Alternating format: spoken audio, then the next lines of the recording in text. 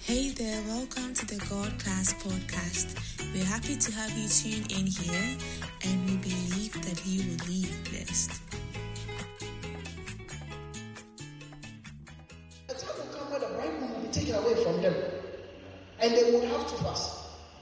All of a sudden, we come to understand something, that it is in your midst the need for fasting no more. But you don't want to talk about it because it will make you sound unspiritual. It will make you sound unspiritual. When any great thing would happen, Jesus would go party. You will not fast. You're Jesus. The way that he demonstrated his sacrifice before his death was bread and wine. You're Jesus. He said that do this in remembrance of me. No amount of fasting brings you into his remembrance like eating bread and wine. Yes. You're Jesus. You're Jesus. I sound all spiritual, don't worry. I'm in the book. If I've left the book, then you have a problem. Is it not in your Bible? Yes. Nowhere do you see Jesus recommending fasting to you as a way into the new covenant. Yet he tells you that take this bread, which is my body given for you, break it, eat of it. Take this wine, which is my blood for you, as a testament of the new covenant.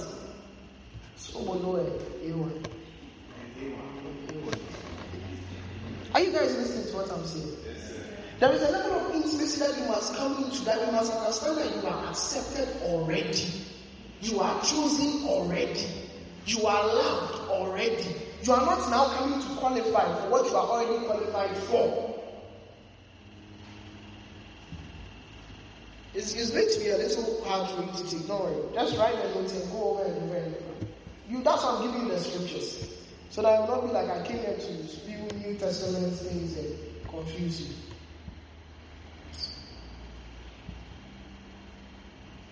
I always watch in amazement. If I know I say let's give thanks to God, some of you, your voice will be as though you are angry with God and you are thanking Him. How do you thank someone like that?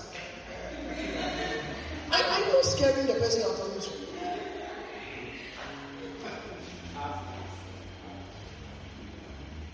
I know someone who used to do that. Like the person has repented. Oh, but why are you laughing? Why are you laughing? When you're talking to your girlfriends, now how you talk? You are looking beautiful. You are a nice thing. Look at wow. Hell, what am I? But you go before God and then you are aggressive. In all honesty, you think that's the Holy Ghost. But the only reason you are doing that is because that's what you've seen being done. You've not taken time to sit down, to separate what you've learned from church culture from what truly He inspires you to do. That's what makes the difference in this kingdom. True seekers take time to debunk everything they've seen to hear what He has to say.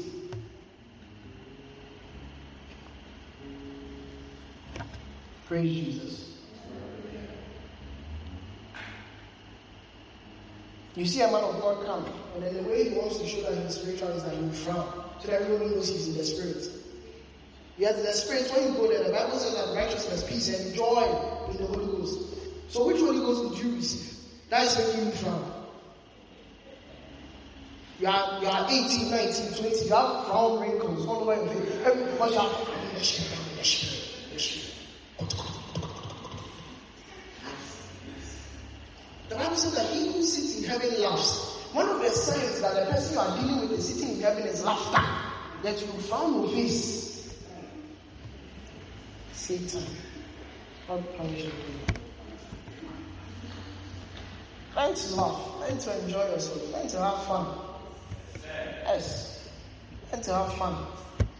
Spirituality is not a and the only scripture they will always use is the violent take it by force. The violent take it by force. The violent take it by force. Hey! Awesome. He gave a qualification for those who take it by force. He said the violent. He did not say that I suggest to everybody that they should take it by force. He said there is a particular group in this kingdom, they are violent, and those people, they take things by force. You think carefully if you want to constantly be taking everything in your life by force. The Bible says, learn to labor into rest. Hebrews chapter 4. Labor into rest. God worked day 1, day 2, day 3, day 4, day 5, day 6. God, who needs no sleep nor slumber, rested on the 7th day, and he called it holy.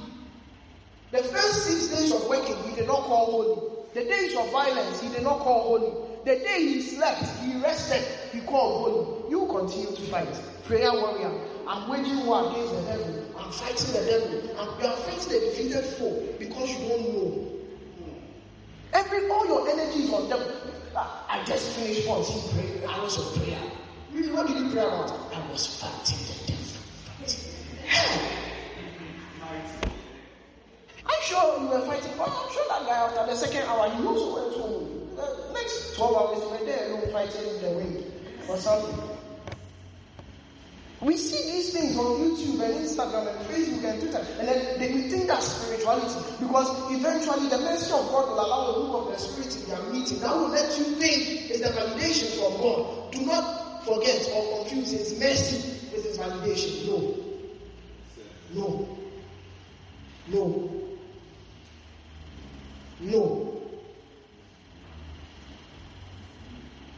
What does your Bible say? That's what should be your yardstick. Not, I almost mentioned someone's name. God punish them. Not these apostles and prophets. What does your Bible say? When you read your Bible, how did your Jesus walk on the earth? Do you know that anything that Jesus said and anybody else said differently, you have to ignore that, even if it is in the Bible? Did you know? The Bible says in the book of Hebrews that He's the express image of the invisible God.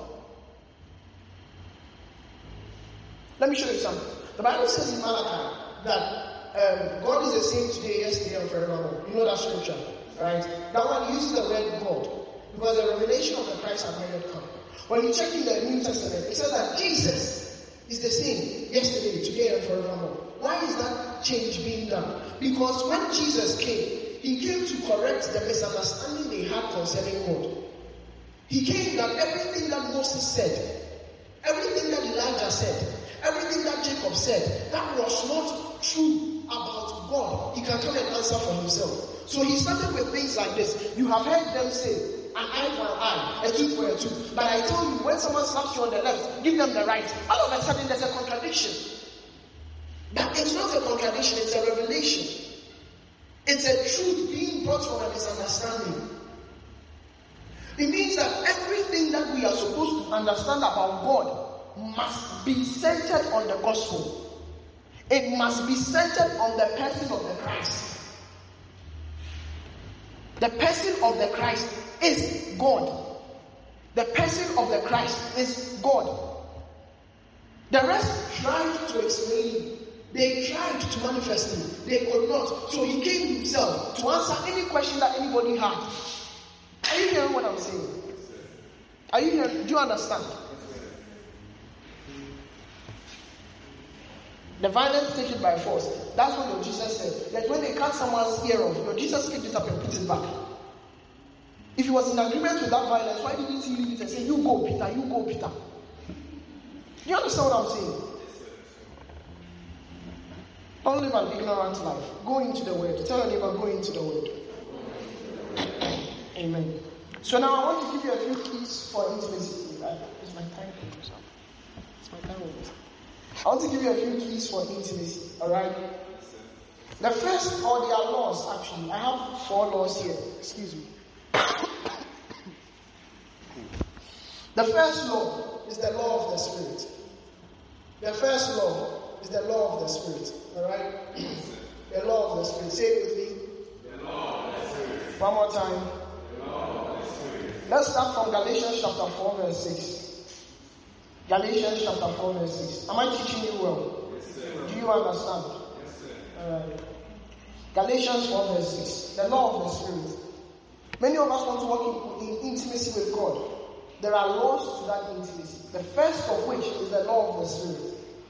Galatians 4 verse 6. And because ye are sons, God hath sent forth the Spirit of His Son into your heart, crying, Abba Father. You have to understand that you cannot desire God outside of the desire of the Holy Ghost inside you. It is the Spirit in you that will cry out for the Spirit outside. Alright? And I'll prove it to you from Scripture. There must be that depth. There must be that desire already existing from the Holy Ghost that you will allow to permeate through your being. Romans 5 verse 5 says it this way: the love of God is shed abroad in our hearts by the Spirit. So you don't just get up and love God. Should I take it again? Yes, sir. Okay. Which part am I taking again? Galatians 4 verse 6. Okay. It says that, I'm reading it again. And because ye are sons, God hath sent forth the Spirit of His Son into your hearts, crying, Abba Father. It is the Holy Spirit that is inside you that cries for the God that is within the heavens. Alright? It's the Holy Spirit in you that will cry for God who is in heaven. You don't just get up and have a desire for God. So some of you can look at some of your friends and wonder why, they are into this God thing so much. It's not self-generated. It's not because they fast and pray. It's because the Spirit of God in them has been given access to have that hunger, to have that desire. What's an analogy? Look at God. God is speaking. You can never crave for a food you've never tasted. As you are sitting here, if you've never had sushi, you can't be saying, hey, I'm craving for sushi. You don't lie to us. You can only crave for something that your tongue has touched before. For you to crave for God, it must be the God in you who has touched that God before that will cry out for Him. So your hunger and your desire for God does not come from you. It comes from the Spirit that lives inside of you. You guys understand what I'm saying? Try and follow me. It comes from the Spirit that lives inside of you. Your constant walk with the Holy Ghost will produce that hunger for God. You don't just get up and be hungry, I love God, I love God. You don't know. The Holy Spirit has allowed that. He has desired that. And you've given Him access to call on that. Praise Jesus. Praise Jesus. Praise Jesus. The Holy Spirit is the driving force. Alright? The Holy Spirit is the driving force. The Holy Spirit is the driving force. He's the one who will cause you to. He's the one who will cause you to desire. So since we are talking about intimacy, we can do a lot of comparison with carnal sex. Alright? So a man does not just wake up. As for men here, help me, Father, help me. It's purely medical. We are in a medical institution. It's purely medical. So a man or a woman does not just wake up and start desiring. There are hormones within you that begin to steer you on towards that desire. True or false? So sometimes for a woman, that desire can come in excess during her time of the month because of some of the release that has occurred in her physical body. True or false? That Holy Spirit is that drive. The Holy Spirit in you is that drive. That quote-unquote hormonal drive for God, for intimacy, to be around God. It's the Spirit in you. And I'll prove it to you. So we've done Galatians 4 verse 6. Let's do Psalm 42 verse 7. Psalm 42 verse 7. Psalm 42 verse 7.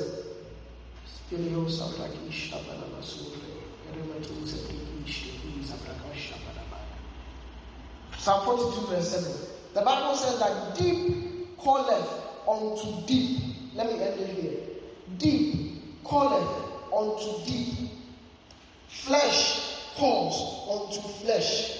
Spirit calls unto spirit. It is the Spirit in you that desires the Spirit of God. It is the Spirit in you that desires to walk with God. It is the Spirit in you that desires to stand by God, that desires to be known by God. It is more natural for a man to sin than to walk in grace.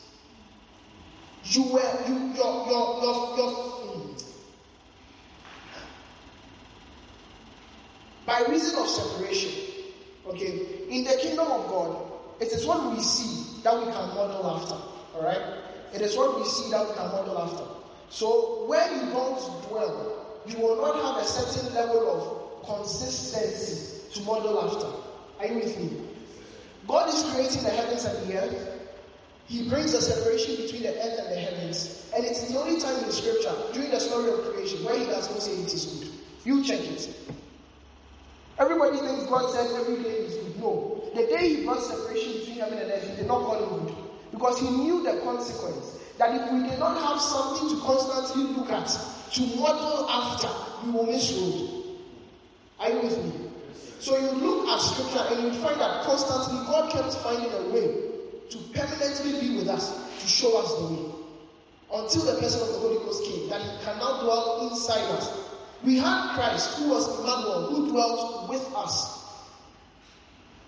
And then we had God, who would come and visit. The Bible said that the throne of, the train of his glory filled the temple, that the priest would no longer minister. All of those things were temporary stuff. He would come, he would go. He would come, he would go. He would come, he would go. Then we had Emmanuel, who dwelt among the people, but he could not dwell within the people.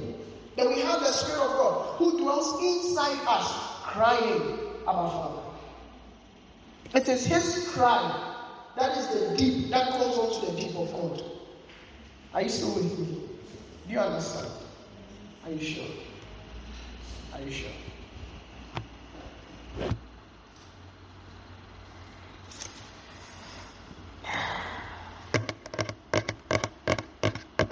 First Corinthians chapter number 2, verse 13 to 14. First Corinthians chapter number 2, verse 13 to 14.